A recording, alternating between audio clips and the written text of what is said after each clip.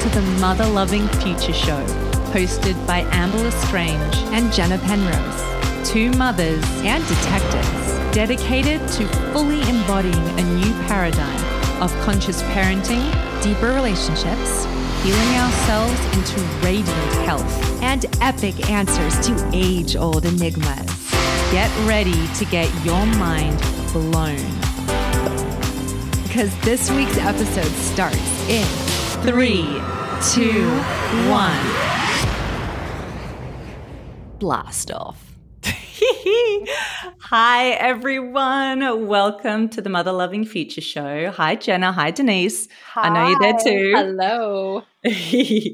Hi, whoever else is with us. I hope you have had a splendid week thus far. Thank you for joining us on today's chat about intuitive hypnotherapy. I personally have been a massive fan of this concept for a long time and am dying to know a little bit more about it. Thanks to Denise, who's with us today. Denise, hi, Denise Braun. Hi, that's me. Hi. Hi, Denise. Thanks Hi, for being Jenna. with us today. Hi, Amber. Thank you. This is going to be fun. I'm excited to be here. So much fun. I'm ready and raring to go. Jenna, do you want to start off by giving the audience a little insight into who Denise is? Absolutely. So Denise Braun spent 10 years as a clinical marriage and family therapist and 5 years as a forensic and trauma therapist. She's a certified hypnotherapist and professional artist and educator. She utilizes the artful hypnosis method that she developed to help individuals break through the limitations of traditional therapy and grow in their self-belief. She is the owner of Heartwork City Studios in Atascadero, California, where her consistently booked out painting classes combine intuitive, clinical, and artistic skills to help individuals unlock their greatest potential. Whew, that was a mouthful. I love that. I love that idea, though, of your painting classes really in this therapeutic way, because I love art and I love therapy, so love that awesome. combo. I do too. I mean, I think that they really go well together. If you kind of look around at a lot of some of the artists that we're seeing right now, kind of like in social media and things like that, you'll see that a lot of them are really natural healers and really utilize, our own energy to help people feel good. And I think that's pretty powerful. Because life is art and art is life. Isn't it?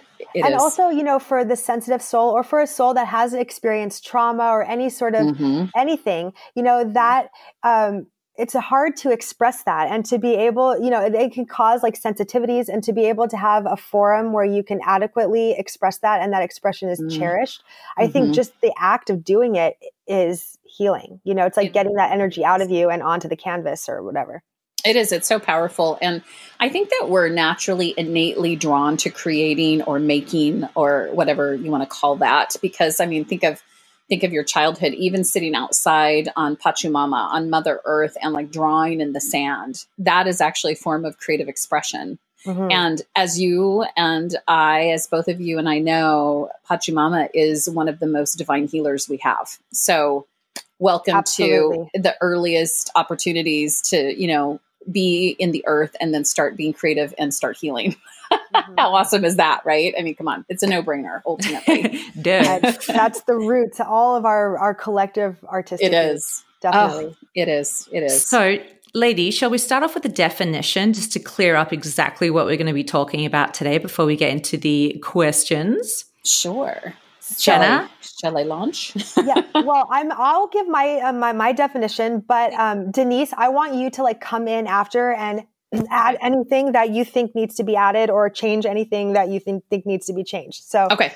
Here's my definition of intuitive hypnotherapy. Purposefully choosing to access the deeper states of consciousness present within your mind. Having a practice that creates the necessary space to connect with these deepest parts of your intuition in order to release blockages and achieve greater potentials. That feels very well-rounded to me. So thank you. Okay, good. I'm glad. No, always happy to have the seal of approval from the expert, Okay. Well, and I know that's really good. That's really good. The only thing I might add in there is, when we dive into release blocks, we're definitely asking that our subconscious come along for that ride. And subconscious mind is a powerful component to all of our divine work, ultimately. And so when I think about intuitive hypnotherapy, I am certainly thinking about how we bring our intuitive center into our own personal healing, because as you know, you can be guided in that healing journey, but ultimately we are responsible for that work.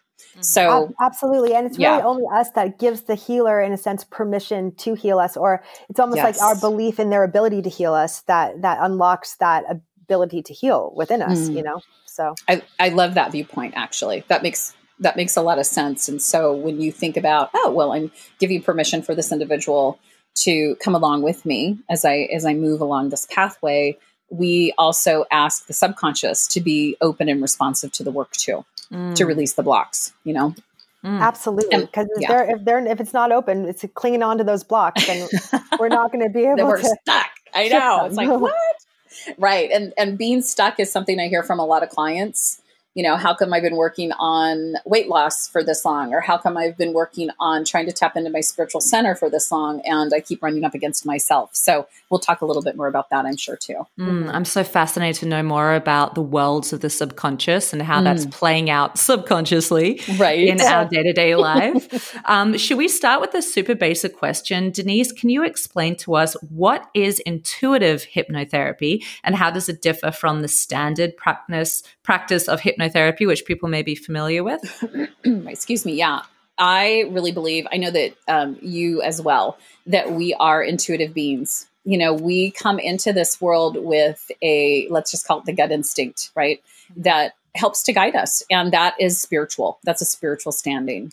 So when it comes to hypnotherapy, we're still using all of the modalities and techniques that a standard hypnotherapist would use. We're using things like eye fascination to help develop relaxation. We're using standard breath work to help people go into a deeper state of relaxation, right? A different type of conscious subconsciousness.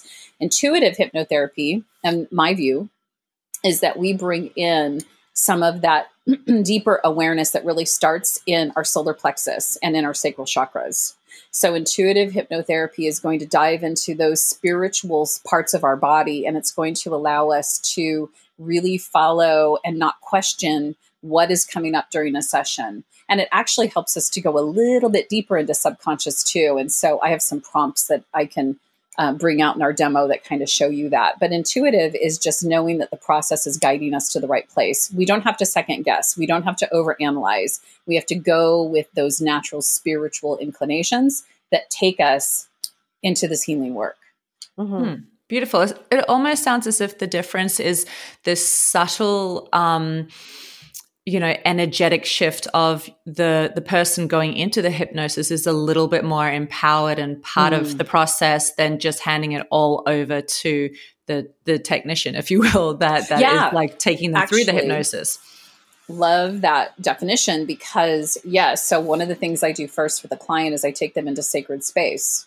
And so I don't know if every hypnotherapist would do that. Is my standard protocol for that is to allow them to feel empowered through light, through grounding, through being able to feel where their body is at. So the chakra systems, which ones are feeling more vibrant when we're going into this state of subconscious, and allowing that to be the first and foremost expression of the hypnosis session. So as we're going in, if they're saying to me, hey, Denise, I feel really responsive in my root chakra in my feet, for instance, and in my calves, I'm getting a really tingling sensation. And I'm seeing the color red and I'm seeing the color yellow, then we'll kind of follow that pathway and then we'll kind of expand upon that as we go in. And so going into sacred space really is asking for divine guidance, intuitive divine guidance as we go into hypnosis. And what I love about that is that I feel like, in the ethers of the multiverse, there's lots of energies. Do you know what I mean? But for you to take somebody through the sacred space to align with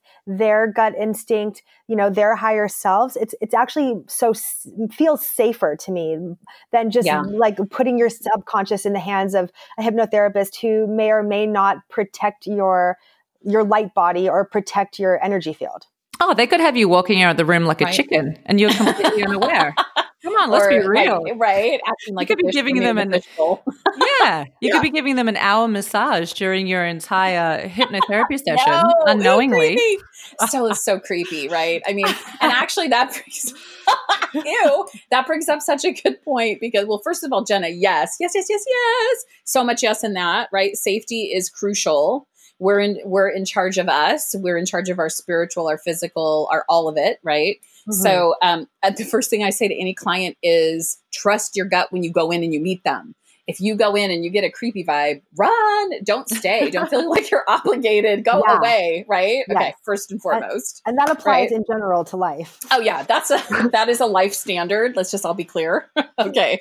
But the other thing is that, I mean, there's ethics in hypnotherapy, just like there's ethics in psychotherapy or, psychology. So that's really good to state. You want to, I always say it's like a yin and yang relationship, right? Or maybe it's more like a ping pong game. You want to make sure that there's an evenness to the way that you're relating to the practitioner, right? You just want to feel good. Come on. Let's just, let's feel good with what we do. I also heard that some people are more susceptible to being open to being hypnotized compared to others. I think the term was they're more influenced. Is that right? Can you tell us about that? I'd love to. So suggestibility is different for everybody. Think about a late evening when you were sitting around kind of bored maybe, and then here comes like a Taco Bell commercial. I don't know if that's what would jive you, but and you think, oh, that looks kind of good. Maybe I'll go and get in my car and drive to Taco Bell. That was a suggestion. You basically took the suggestion and you ran with it. In this case, you drove to Taco Bell. So we have different levels of suggestibility, and in a broader context, without going too deep into this, because we could definitely have another podcast just on suggestibility, believe it or not. The idea is that some of us respond more literally or more I can't think of the word right now. It's either a literal translation or it's a suggested translation to how we respond to stimuli in the environment. So if I see a Taco Bell commercial and I'm a literal suggestible in terms of, oh, I see it and I want it, then I'm going to more likely respond to that stimulation, to that stimulus. If I have something that is more disguised or more covert in its suggestion, for instance, I may act upon it more slowly, but I'm still going to respond to the stimulus that makes me want to move in the direction towards that suggestion. Some people tend to be more analytical. They tend to think more. And then when they're more thought-based, for instance, they may be more resistant to suggestions. It doesn't mean it doesn't work. Yeah, right? Well, Jenna, where do you think you are on the suggestibility scale? I don't know, but I think that I am, I think I might be less suggestible.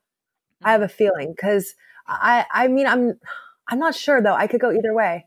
How about you, Amber? I really don't know. I'd like to maybe have an analysis of how suggestible I am. Well, we're going to find out when Denise takes us through a little sesh. Right. Actually, we will. We'll see kind of how you move into the first part of the relaxation and see if you're responding to it or if you're overanalyzing it, for instance. Well, I think for me, and then this brings me actually back to a point I was going to mention about the intuitive aspect, how you were saying, like, if somebody feels tingling in their legs or seeing red, that you're going to go deeper there. Yep. And I love that too, because it's like you're following the intuition of the person who's being hypnotized and you're seeing what their subconscious needs to bring up and you're going deeper into that. Sure. So I think I would be more suggestible in that sort of situation. Like if it's really jiving with my subconscious, I think I would totally be suggestible. I'd be really open to going down there. And as long as it was in alignment with my true will.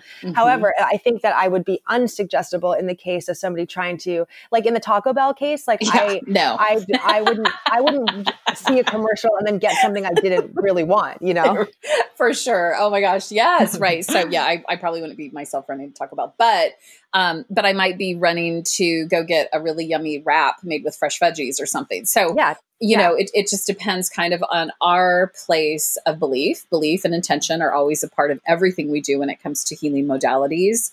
And, ultimately this work can be very, very effective. It can be the most effective if somebody is willing to do the process, willing to do the work. I would say that about anything. Ultimately, I used to be a trauma therapist.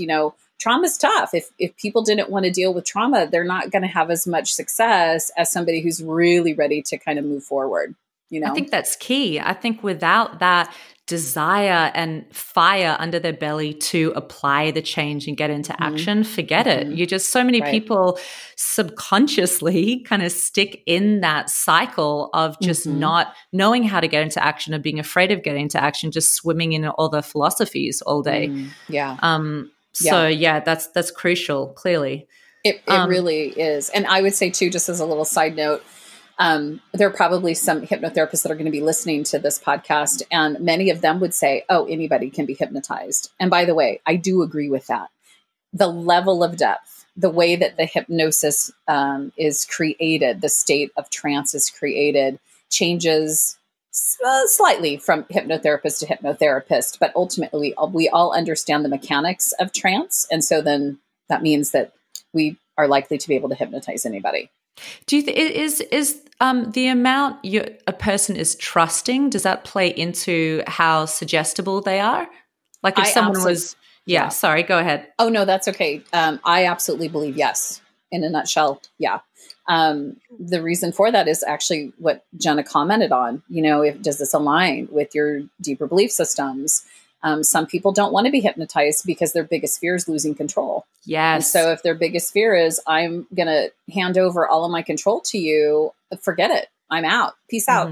Bye, Felicia. Bye-bye. Bye-bye. Yeah. But the truth with that statement is that we actually have more control in hypnosis. And I know some people are going to be listening going, that's not true.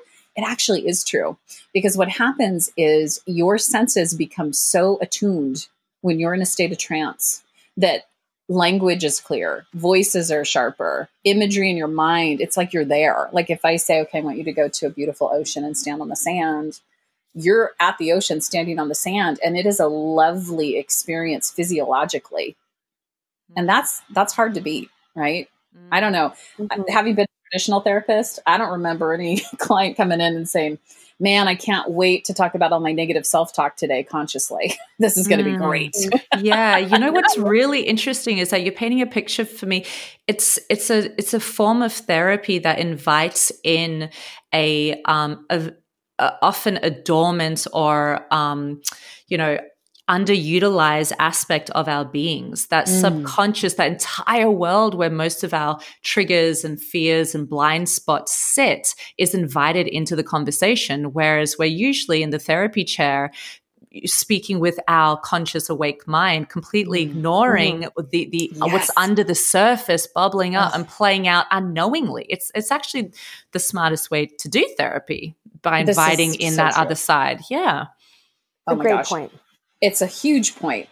Huge point. And I think that's why I decided to kind of say adios to the traditional form of treatment. I never felt like I was getting to the depth that I needed to help people really start their healing process in a way that felt empowered and safe, as Jenna talked about earlier, and really looked at the whole person.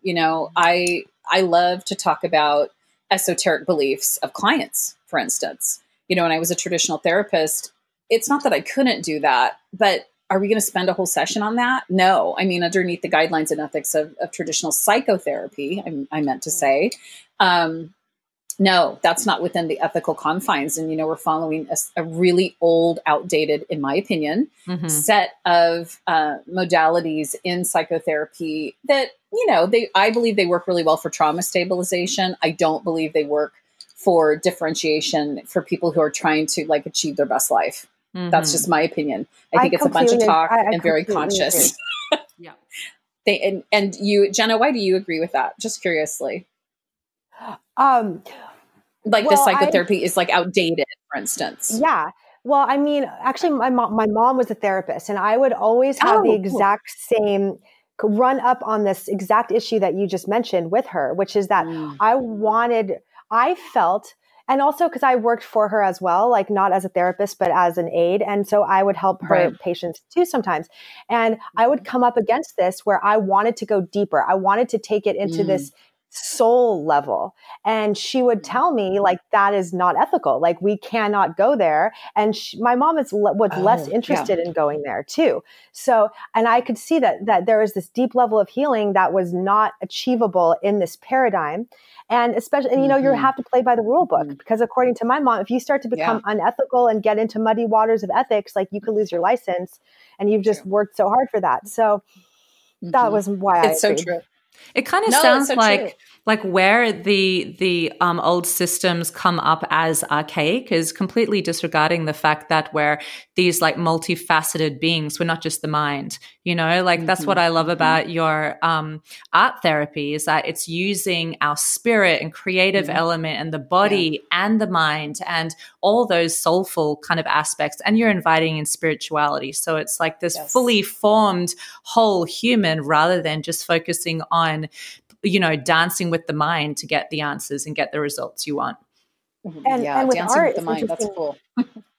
Art too, it's like you're drawing from this well of subconscious emotion and feelings. You're putting it down on canvas so it can be witnessed by your conscious mind. You know what beautiful. I mean? So it's kind of like taking some of that subconscious content and slapping it into a format where it can be witnessed consciously. Beautiful. That is exactly it. And both of you have really great points. I want to say too, as a disclaimer for the psychotherapists that are listening, thank you for the work you do. This isn't an advertisement to run away from your psychotherapist, right? Yeah. Thank you, Mom. Hi. Thank you. And again, I do think that psychotherapy has its offerings. I think for somebody who wants to dive deeper, definitely spiritually, I think that there's other attainable ways to do that. To talk about just really quickly the art piece, when I decided to create artful hypnosis as a part of this modality, I wanted, exactly as you said, Jenna, to allow people to see the conscious reflection of the work that they were doing, because that is so powerful. I mean, we tend to be in conscious state most of the time. So ultimately, I would have a client go into a state of trance, and then go into that very sacred, safe space. And then we'd see kind of what was coming up color-wise and what was coming up for them.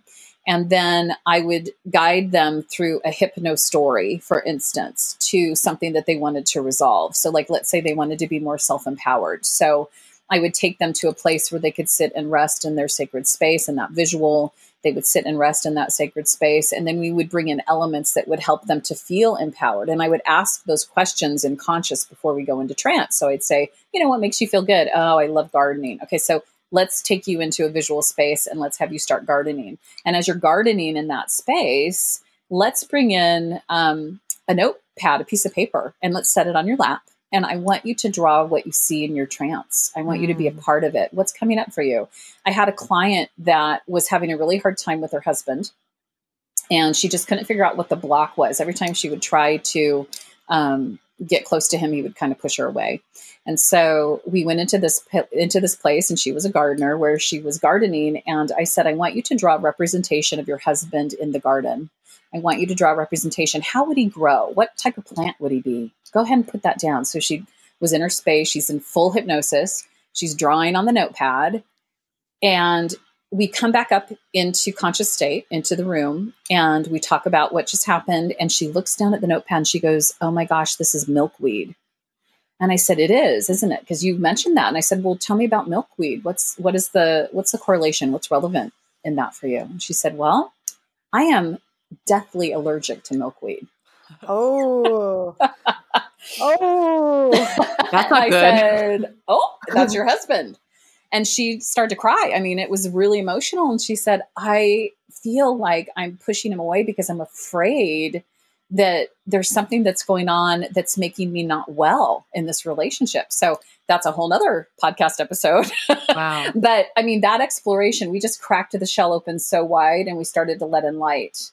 And then after that, we did work to resolve what was going on, and it was effective. But her subconscious was holding on to this block. I could not have gotten there consciously. There's no way. The analytical mind, there's just only so far you can go with it, isn't there? Mm-hmm. Oh, it's And brilliant. it's like the subconscious mind speaks in metaphor, with dreams and with milkweed. And Yes. it's like it was able to say milkweed and just say everything that she was feeling, this allergic feeling to her husband, and be able to encapsulate it down into such a perfect metaphor, effortless metaphor. So Effortless. that's actually a brilliant segue. Denise, can you make a very clear difference between the conscious and the subconscious mind, just so our audience can really understand, where they're living and what the differences are? Sure. In a really kind of easy way, conscious mind holds information in kind of a memory store, and there's more than one form of memory, but just in this case, like short-term memory, for about 2.5 hours at a time. And so what happens with conscious memory is it's really active, it's engaged, it's working. But if I were to say to you, okay, Jenna, I want you to tell me what you did yesterday morning at 8:55, and I want you to remember what you did, not based on habit or routine.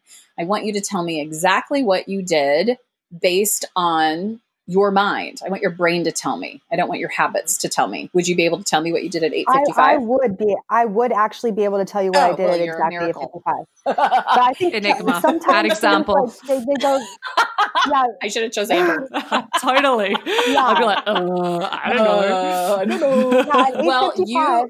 At 8:55, I was exiting because I'm in Memphis right now. I was exiting my hotel room into the hallway. My husband was asleep, so that I would be able to call my children at exactly 9:00. Oh my gosh. Okay, audience, that doesn't count. Let me ask the audience, what did you do yesterday at 8:55 exactly in the morning? Party pooper Jenna. No, you're awesome. But ultimately, you had actually an environmental set of circumstances that helped you remember that. If you weren't in a situation, right. So your environment helped your brain to go, oh, here's something that I need to remember, or something that I will remember because it had emotional context to it. Calling your children, that's an emotional context. And I would not be able to tell you what I did yesterday at like 1:55. Oh, well, there we go. That's what I meant to say. But I happen to be able to tell you what happened at 8:55. Yeah, the only reason I know what I did at 8:55 is because of my routine. Is because every day I have to drop Valentine at school before 9, and we get out of bed last minute, and I know I'm at school dashing late, and so across the street. Yeah, exactly. So that's the only reason I would know, is because I've got a set routine. Right. So then if we dove into the minutia, and I was to say, okay, so you have a routine, but not based on routine. Were you scratching your forehead? No idea. Were you itching your eyes? No. Okay. So the point here is that conscious doesn't care. Conscious is like, forget it. Bye. It's too much work. And conscious is a weaker system. Ultimately, in our cognitive capacity, how we use our brain, conscious is 12 to 14%. Wow. But subconscious is the other 80%. No. And there's those numbers, give or take. Please don't, quote those exact numbers, but it's around there. And that makes sense. Isn't that amazing? So think about all the things you do subconsciously every single day. And imagine how much attention we give the subconscious realms. Like, we don't even understand them or acknowledge they kind of exist. They're just kind of like, oh, yeah, sometimes I dream. That's it. Like, we need to put more attention on what's going on with our subconscious minds. I mean, I believe that we do. I think that we can do that through, like, meditation practice helps. Because, when we go into meditative state, that is a trance-like state. Excuse me, the deeper we go, especially. Yeah, right? I mean, it feels so amazing. And it gives us more practice in subconscious, if that makes sense. So for somebody who's a brand new meditator and they're like, gosh, this is impossible, that's like the muscle. You just have to kind of work at it and keep building it. But it gives you back something in exchange. You become much more mindful, much more intention-based. And so subconscious is that 80 or more % of our cognitive use that maybe we're not consciously aware of, but that's guiding us every single day through things like driving your car, making sure that you brush your teeth or whatever, right? Because you're not sitting there consciously going, okay, I'm going to brush my teeth. I got to get the molar. No, we're not doing that. So subconscious kicks in, and then it takes over some of those processes. Those could be reflexive too, but subconscious holds all of our memories from birth till now. Wow. So the other crazy part is, if you really wanted to know what you were doing at what did you say, Jenna, 1:30 yesterday? Yeah. I could hypnotize you and we could go back to 1:30 and we could go see what you were doing. Wow. Totally. I totally believe that. I've heard of some cases where people like have witnessed crimes and then they saw the getaway car, but they didn't see the license plate. And then they go under hypnosis and they're able to say the license plate. Is that just myth? Yeah, no, that can actually, they can do that. There's a couple things with that. So conscious tends to exclude details of what is seen when it's an emotionally charged scenario, because your brain goes into primal fight or flight. And so when your brain goes into primal fight or flight, it's not acting on, oh, he has a blue hoodie on, right? It's looking at, how in the hell do I get the hell out of here and stay alive? So, definitely. Right. So in a situation like that. So, but then if we were to hypnotize you into that, and that's called a time regression or an age regression hypnosis, we could definitely call up that information. Subconscious tends to hold on to more specific information in emotionally charged contexts. Like and because trauma. that was one, we might be able to get there. Nothing is ever absolute. So I don't want listeners to think, oh, that works every time. No, it doesn't, not. Right? And it's not because 100%. You also could have not physically seen the license. Who knows? It depends on the situation, of course. Right. And then in a court of law, I was going to say in a court of law, it's inadmissible. So unfortunately, hypnosis doesn't count in court. So that's another podcast. Another outdated system. Yeah, boom, you got that right. So do you think, can I ask you a question? Do you think subconscious mind also holds all of our memories from past lifetimes? Or I don't know if you're into past lifetimes, but. Oh, heavens, yes, I'm into all of that. Okay. Heavens, yes. I actually do believe that, yes, it does. And I believe that I call it kind of like that blueprint of our soul, of our sacred, right? Of our spiritual being. And that's why past life regression utilizes hypnosis. Is it Brian Weiss who does the Many Lives, Many Masters? He utilizes hypnosis as a way to access some of those memories. And it's past life regression is super effective, especially for healing really big blocks where somebody I've seen this work with people who, for instance, have issues with alcoholism or something like that. Not to say that it would quote unquote cure them of alcoholism, but it could help them overcome some of the patterns that have been with them for lifetime after lifetime to start to really figure out how to heal. I know, Jenna, you have also had amazing personal experiences with things that didn't make sense in this lifetime when you did past life regression. You're like, oh my gosh, that's why I have anxiety around that, or this physical pain here in my body, or throat chakra. Yeah. Oh yeah, right. Have you been beheaded before? Ooh. If you've been beheaded in a past life, or hung or something, Oh geez. Or for me, I felt like I was punished many lifetimes for speaking my truth. Yeah. So I had this blockage around speaking my truth. I couldn't. It would I'd open my mouth to say something, and no words would come out. It is truly a blockage. It was only through self hypnosis in my case, but.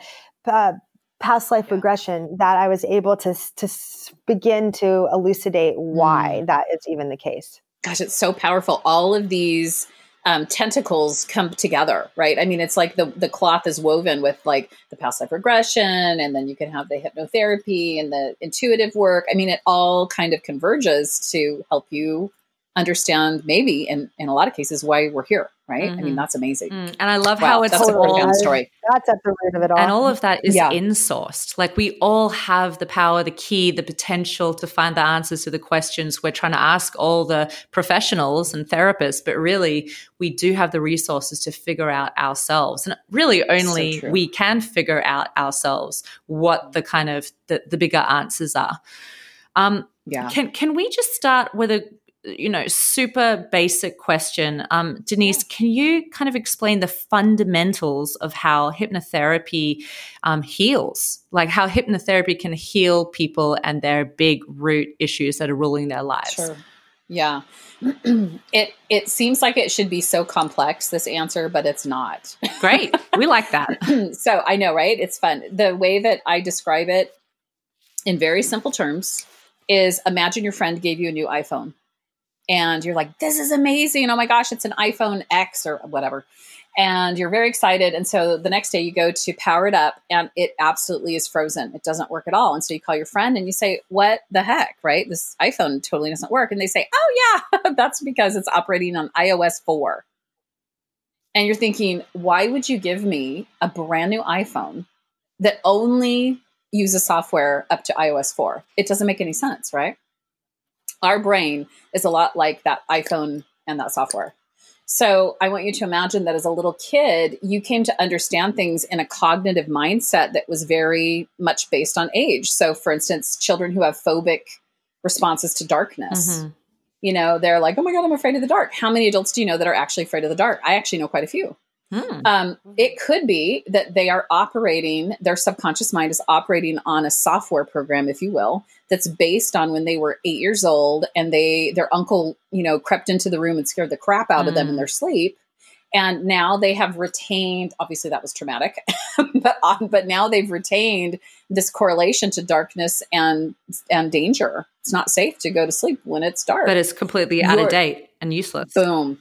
We got to update that iOS, right? We got to give them the iOS that's going to operate that iPhone or that brain level, whatever, their 40-year-old brain or whatever it is. So what hypnosis can actually do is go into subconscious and it can reprogram subconscious. Unlock.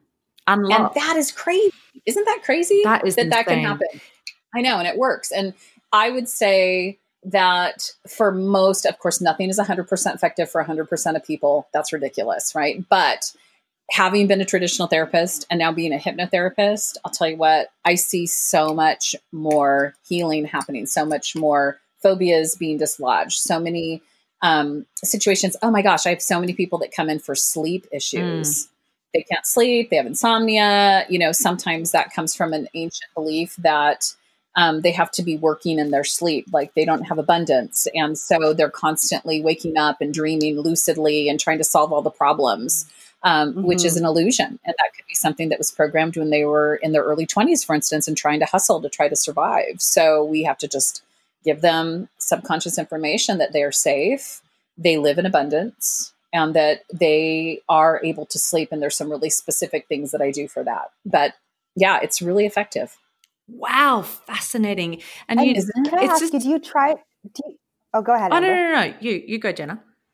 Yeah, please. Go, Jenna, insist. Yay. I was just going to say, do you try to get to the root, like figure out why their issue, what the root is, or do you kind of just don't worry about that and just kind of give them the new program? It really depends on the individual, and being pretty intuitive myself, what'll happen is sometimes they'll start telling me their story and then I just kind of know, and it's like crazy, but I don't know how to explain that. No, that makes sense. Yeah, because I know that you're the same way. So ultimately, I don't have to dig into the subconscious to go to that one time that the uncle did creep into the room and scare the crap out of them. They may remember that or they may not. The subconscious mind is really effective at keeping us safe, and it does create certain blockages so that we don't become annihilated with fear, right? I mean, that's what our subconscious mind is good at protecting us. Like birth. And the first year of motherhood. I have zero memory of my birth and the first couple of years of motherhood. And guess what? Yeah. That's an ingenious technology that my mind has created to make me do it again. Right? I know, because who would really do it again? No, I did it 3 times. So. You were clearly brainwashed by your own subconscious. Absolutely. Darn it. No, I love them. But yeah. So in a way, no, you don't have to. I'm actually very cautious against age regression hypnosis. I know that there are many hypnotherapists that do that. I don't, and I guess I'm cautious because I am a trauma therapist, and I don't need to bring up a trauma to resolve it. And sometimes bringing up the trauma actually makes it worse, so re-traumatizes them. Yep. So you got to be really careful. Not all hypnotherapists are therapists, but that doesn't make them, bad hypnotherapists at all. It's a matter of experience, and it's really important that you trust your hypnotherapist, So, but to answer your question, Jenna, no, I don't have to have the specific information. I just have to make sure that I know where we need to go. I got to have a roadmap in the direction forward. I just got to share this reflection, guys. Like, I'm just stepping out of this conversation for a second and having bird's eye view of the timeline of my life and realizing that, you know, all the things that happened as a child that my subconscious has held onto, which is subconsciously playing out in my adult life, is actually carving and weaving the direction and reality of every aspect of my life, the relationships I pick, my capacity to achieve or not achieve, my relationship with abundance or scarcity, my friendships, if I trust women, I mean, it's everything. Your entire reality can get woven through your subconscious traumas or beliefs or whatever is locked in from your childhood, which may have just been a one-off.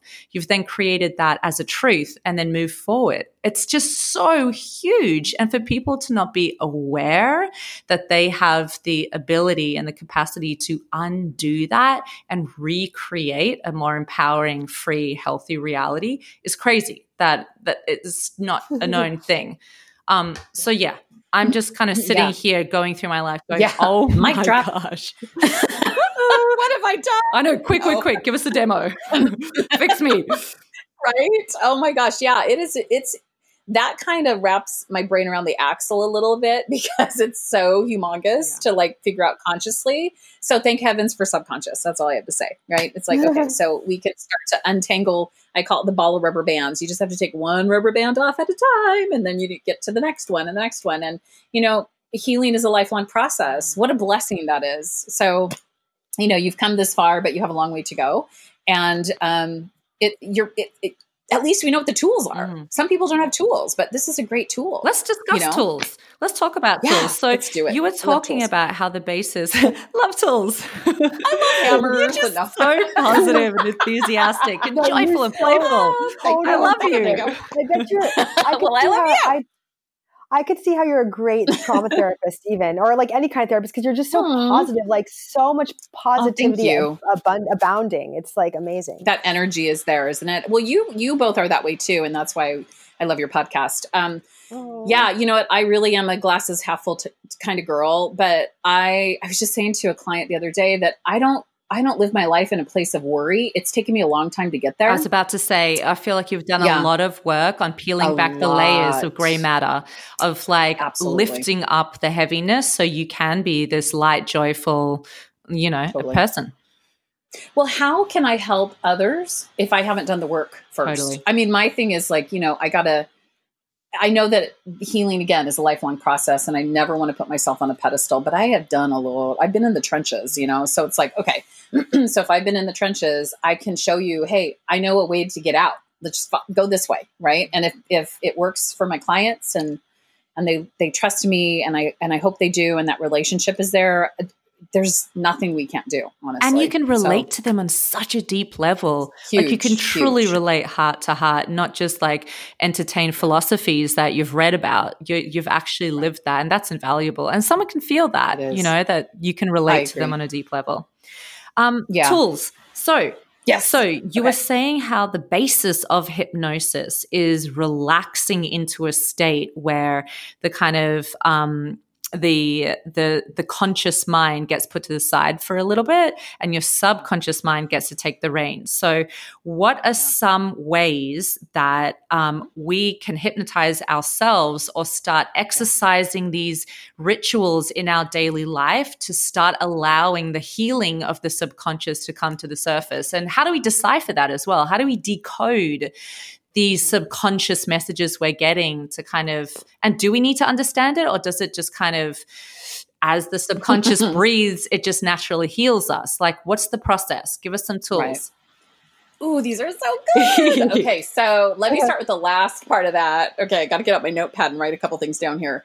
So bear with me. I intuitively know that we are guided to the place that we're supposed to be. So what that means is that if you're diving into a healing process, and let's call it hypnotherapy, and you're so focused on understanding, you may miss some of the broader context of really what needs to happen for you to start healing, because some things are very subtle. I would rather say, and I would challenge anybody who's listening to look at, how does your body feel? How does your mind feel after using some of these tools? How are you approaching people around you? You know, how are you shifting even a little bit? One of the most amazing things about hypnosis, generally speaking, is that a client will come in and say, you know, I feel good. I don't necessarily know if anything is changing. And then they go to their workplace and their colleagues are looking at them and going, what is different about you? Something is different. My client couldn't put a pin into the thing that was the thing that's different. But their colleagues are saying, there is really something exceptionally evolving in you. So do we need to figure that out? I don't always know if we have to. So I'll just start with that. But it's inevitable that as we move into our wellness, that we start to figure out things that are starting to shift, you know, and if something comes up, like Jenna was talking about the metaphor, which I totally agree with. If one of the metaphors is coming up in hypnosis and we're able to identify what it is, for instance, houses are metaphysically symbolic and dream analysis of us. Our houses are symbols of us. So if you have a house that's like getting totally redone, I actually have a client the other day, she said, oh, we just gutted our house and we're redoing the whole thing.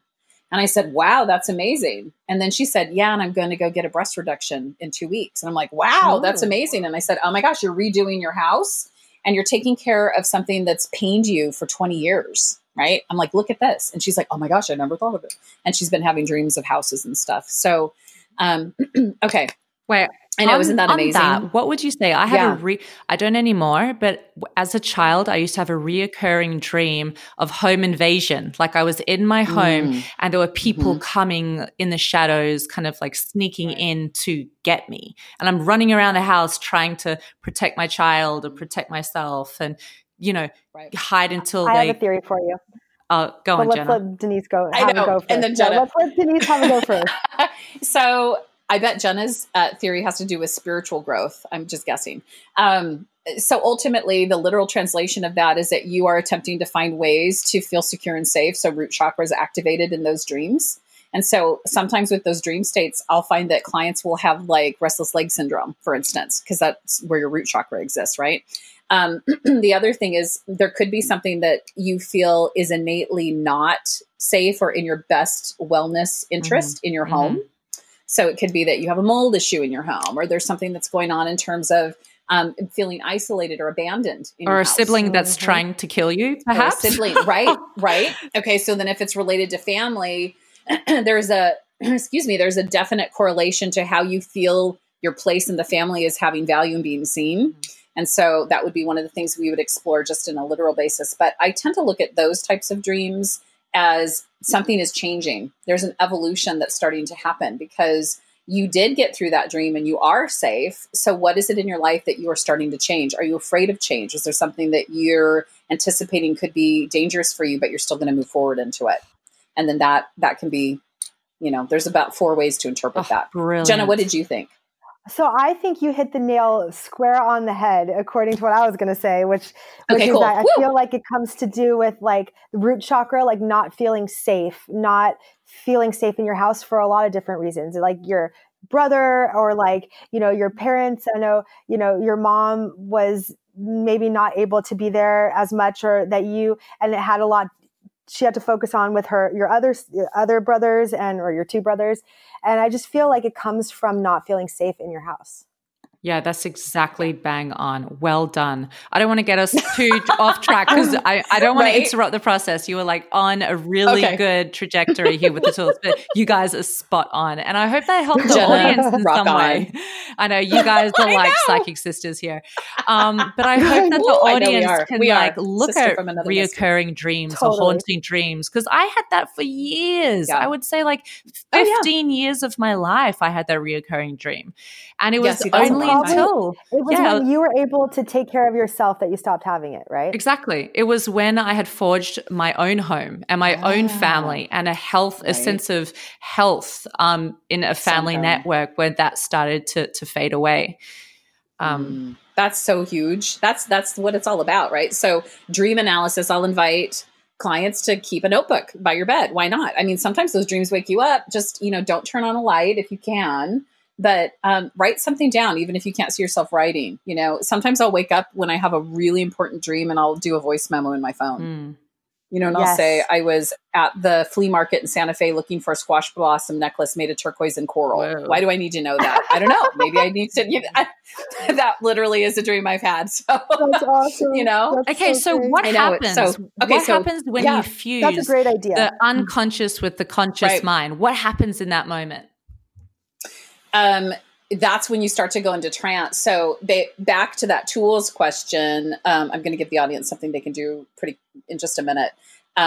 You start to conscious starts to drop away. We overload it with what's called information units. So we pile them in. Information units are just things to do when you're relaxing, like focus on that object, take 10 deep breaths, listen to my voice, imagine that your feet are full of air. Imagine a bright light over the top of your head, move the light down to your stomach. And so there's a lot of things going on. You're still in a relaxed state. And so eventually conscious, it's the weaker system, is going to go, F you, I'm out. And subconscious is going to pop in and go, I'll take over, you idiot. Yeah, move aside. Let's go. Let's dive in. Yeah. Ultimately, in a silly way, that is really what happens. So it's kind of a fascinating process. And when they merge together, so really, there's only a kind of, my belief is there's like the split second turnover. And so conscious is going to go, hey, how you doing, subconscious? Great. How you doing? Okay. I'm going to go take a nap. Okay. Bye. And then here comes subconscious and it's up to par, right? You could think about, or it's doing what it needs to do. You could think about every day we have subconscious that kind of pops in to help take over some of the tasks that conscious doesn't want to focus on. Like mindless eating when you're sitting and watching a great Netflix show and you're eating that whole can of Pringles and you're like, oh my gosh, I just ate the whole can of Pringles. There is definitely something subconsciously happening there. But reversing that role, like when you've had an intense dream and you said you wake up in the middle of the night, you write it down, because I always forget my dreams. So if I wrote it down and then in the morning, my conscious mind is digesting and integrating what my subconscious mind is trying to discuss with me. In that moment where the subconscious when the conscious recognizes and understands and decodes the unconscious, what happens to your brain? Is there a shift, a release, a healing in that merging of the subconscious and conscious? What happens? That's alignment. So that's when conscious goes, oh, okay, yeah, I get it. I accept it. I'm going to be aware of it. That is a form of healing. So you're starting to understand some of the deeper meaning that subconscious may or may not have given you indications or clues to. And so when you finally get a clue, or a message from subconscious and you go, oh my gosh, I get it. That is that light bulb moment that's like right there. That is so aligning. And I would ask individuals that happens where you go, oh my gosh, I finally got it. To take a moment and take a deep breath and feel that, because that is alignment. That's where we function at our highest best self is right in that moment. Brilliant. Now that's hard to sustain. It's not sustainable, but it is something that we can work to achieve multiple times. Is that alignment, that awareness, that ding, all that insight that flows in. That is a part of healing. And the more we do that, the more that we move and we grow. Would you say that's in our emotional state. Meditation is? Just observing your subconscious mind doing its thing. Like in that meditation session, isn't that kind of merging of the unconscious and conscious minds? Yes. Yeah. I feel like in meditation, we kind of get into that really rad Kundalini space where that ancient energy is moving through our spinal column and we're feeling connected to source. That is clarity. That's activation and awareness. All of that information that flows in starts to become something that we can use in a practical way in our conscious state.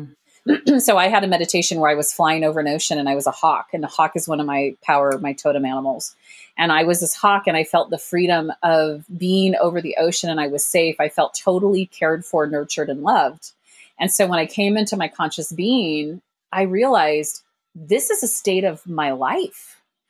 I am creating awareness around not just the people around me that I've created as family and chosen family that are caring and nurturing for me. And I'm so blessed to have them. Thank you guys. You know who you are. But it's also this beautiful source energy, Christ consciousness, whatever it is that you want to call that higher power that's coming through. that really keeps me, in that case, protected and safe. And so I was able to integrate that into conscious and felt very, I don't know, it just was almost felt like I was glowing, electrified. Wow. Do you get amazing. it? So good. And see, I feel like that can happen through meditative states, but also through self-hypnosis states. And self-hypnosis states are, I'm going to say it, I believe when you're in a trance state, it feels like being in a deep meditative state. Pretty much the same type of feeling. You may be doing a little bit of different work with a practitioner, or you may have some things that you're intentionally going to focus on when you're in that trance state.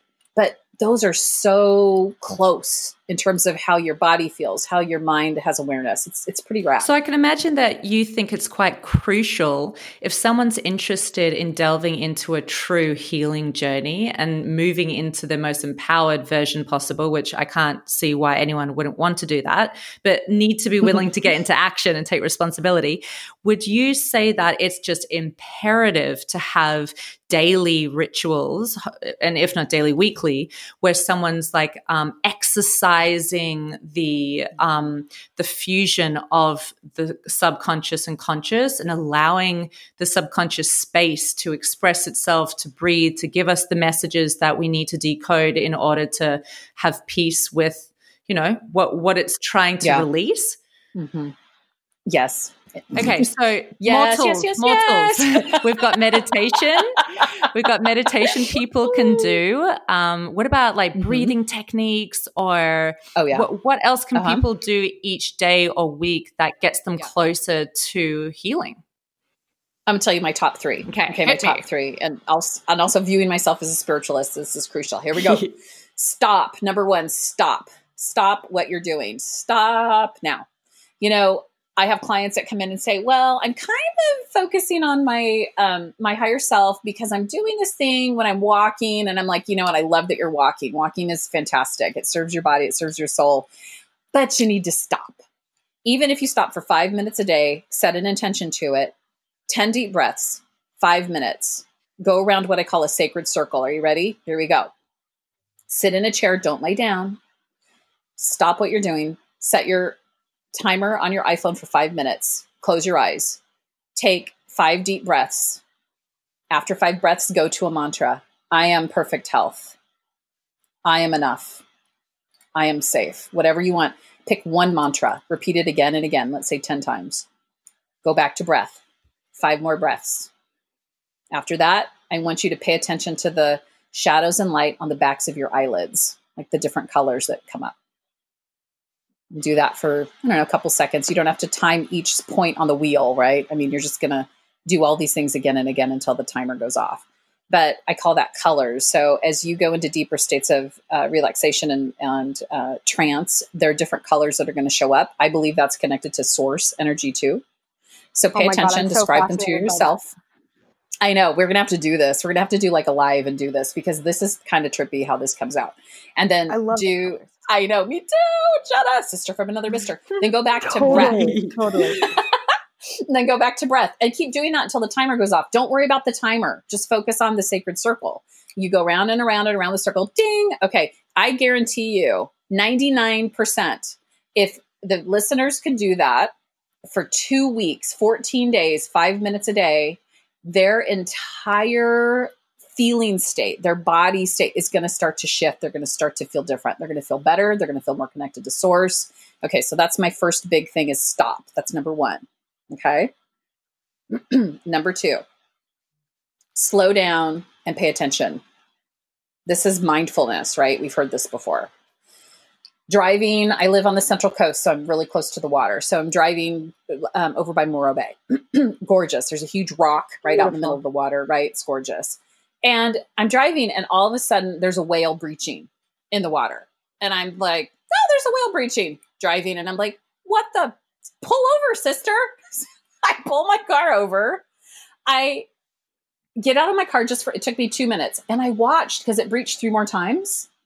And I was like, oh my God, this is miraculous. This is something that maybe in future generations they may not see. I don't know, but I want to integrate that into my body in such a pay attention, slow down, mindful way that's going to help me connect to a deeper place of relaxation. And you know what was interesting when I got back in my car and I drove home? I felt so peaceful. I just felt like, wow, and I just felt really calm. So that's a big deal. Okay. So we started with stop, and then it was slow down, mindfulness, pay attention. That's the second one. And the third one is focus on an object. So focus on an object. What do you mean? Mm-hmm. So wherever you are, maybe you're sitting and waiting for the movie to start, sit in your chair, find something on the wall around you. Maybe it's the exit sign down in the movie theater, the doors in the front. And I want you to focus on that object, and I want you to lock in with your gaze so much that for maybe 50 breaths, all you do is focus on that object. On the 50th breath, make it the deepest breath, pull in the most oxygen that you can. It's a cleansing breath. Move it all the way through your body. Tell me, and then see how you feel. So sometimes what I'll do is I'll say to people, okay, if you're going to do the focus on an object, do a scale of 1 to 10, how you feel before, like when you start, like maybe you're anxious and maybe you're at like an 8 on anxiety. How do you feel after you're done? Because I guarantee you your number went down. Maybe you're like a 6 on anxiety. So those are my top 3. Wow. Awesome. Brilliant. Those are so fresh. I love all those. Right. Boom, boom, and I boom. love that they're achievable. Super easy. 5 minutes. Yeah. But in my logical mind is telling me 5 minutes. What do you mean 5 minutes? There's so much I could do. That's like, that's a priority, which I need to do in 5 minutes. I've got so many balls in the air. It's going to do anything it can to keep me actually away from dropping in and giving the microphone to the subconscious.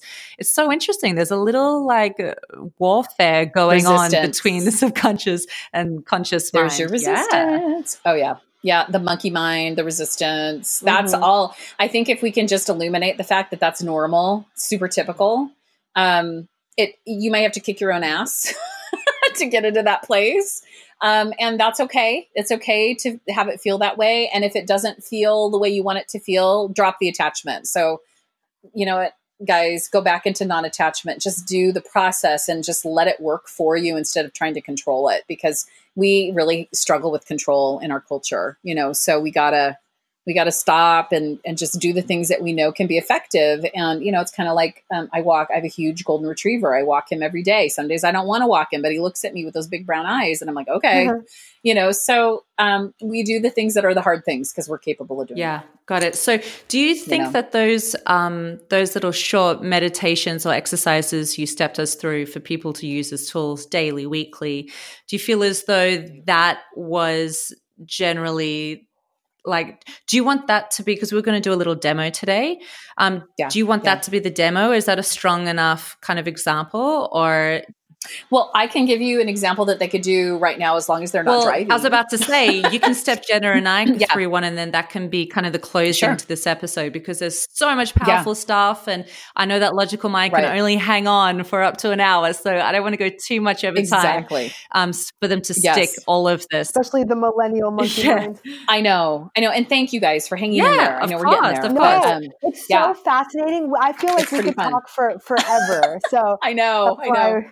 It's crazy. Okay, so do this. That focus on the object. Okay, so what you're going to do is you're going to find a spot near you. I don't want you to twist your head to find it. So straightforward. I want you to look at that spot, and I want you to count 10 breaths in. So just let those breaths come in. They don't have to take a long time, but just really allow the breath to fill the lungs. And as the breath is filling the lungs, I want you to imagine that you're bringing in light through the in-breath. So as that light comes in through the in-breath, counting those 10 breaths, light is coming in, and then it's starting to fill your body. So it moves to the torso, and it moves down to the feet. And as it begins to fill your entire body, you're starting to feel that warmth that comes with it. It's very safe. It's very, very ancient, protective.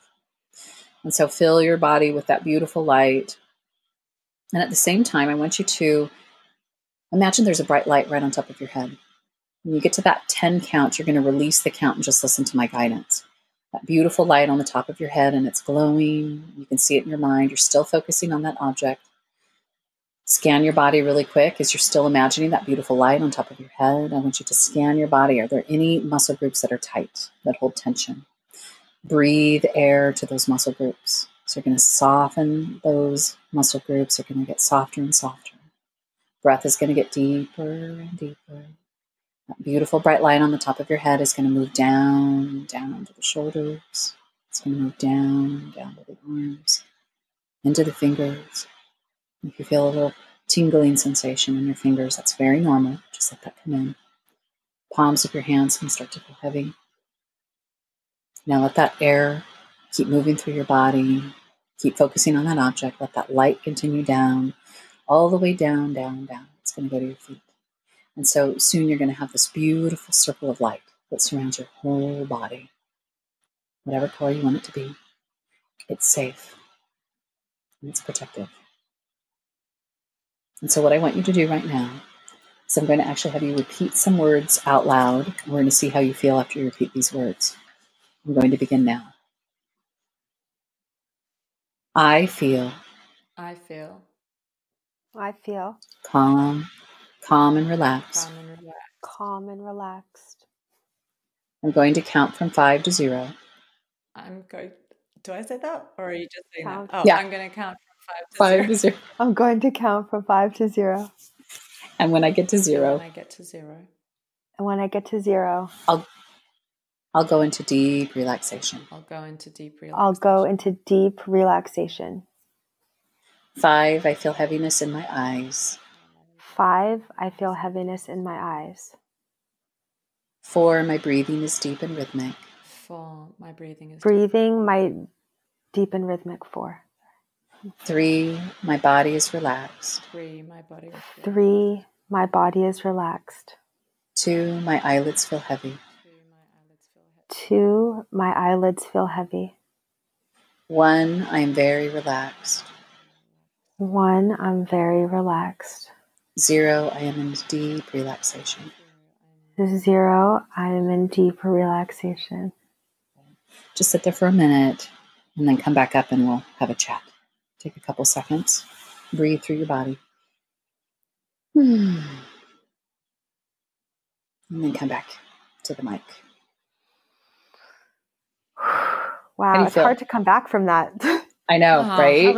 1, 2, 3, 4, 5, wide awake. 1, 2, 3, 4, 5, wide awake. Wow. Yeah. So what I could have done then is I could have taken you, there were about 3 more steps, and then I could have bumped you into deep subconscious. But I'm not next to you in the studio, bummer, because if we did, then we would have turned off the mics. Too bad, audience, no. And then we would have done that. So that's a pathway to trance. That's a beginning. That's one way to do it. There's a lot of different ways to get there. Yeah. Can I just say that I feel so deeply relaxed right now, and I'm an anxious person, but I just feel like this like almost like a tingle of just extreme relaxation throughout my body. Isn't it crazy? Amber, are you there? Is she awake, Amber? We hypnotized her. Quack, quack. Awesome. Yeah, I did. My job is done. Ready? This is how it was for me. Radio Wow. Yeah, that was awesome. Nice. Wow, so relaxed. So where was the moment of that when if you allowed, say the audience was doing that with us just before you brought us back out, is that the place where then you just sit and observe to see what your subconscious brings up, or what would be the next step for the subconscious to be able to express itself? Yeah. Right. So we would go into a full body relaxation after that. So there's even more to do. And then I bring in some of those. In the beginning, I talked about some of those physical things that I would have them do. So I snap my fingers a lot. Snapping confuses conscious, and it's almost like a startling response. So then subconscious takes over because conscious can't deal with that pressure. And so we go through that whole systematic body relaxation. And that's a point-to-point part of the body, deeper, deeper, deeper. Then I give them some suggestions to go deeper, and then you do. And then I do something that is called a deepening technique, where they're going to open their eyes and close their eyes, and they're going to do that a few times with my guidance, and then they're really into trance at that point. And then once they're into trance, then we start to kind of pull up, tell me in your body what's talking to you. Where are you feeling like the tingles, like Jenna, you were talking about? Or do you see any colors? Where are you at? Float in time and space. Tell me what you feel. And then we would start there and then take them into the sacred space. And then we can do more of the looking at the body and figuring out what's going on in their energy. You're just working with where the subconscious is taking the person. You're not actually projecting where the subconscious in the beginning. is. Yeah.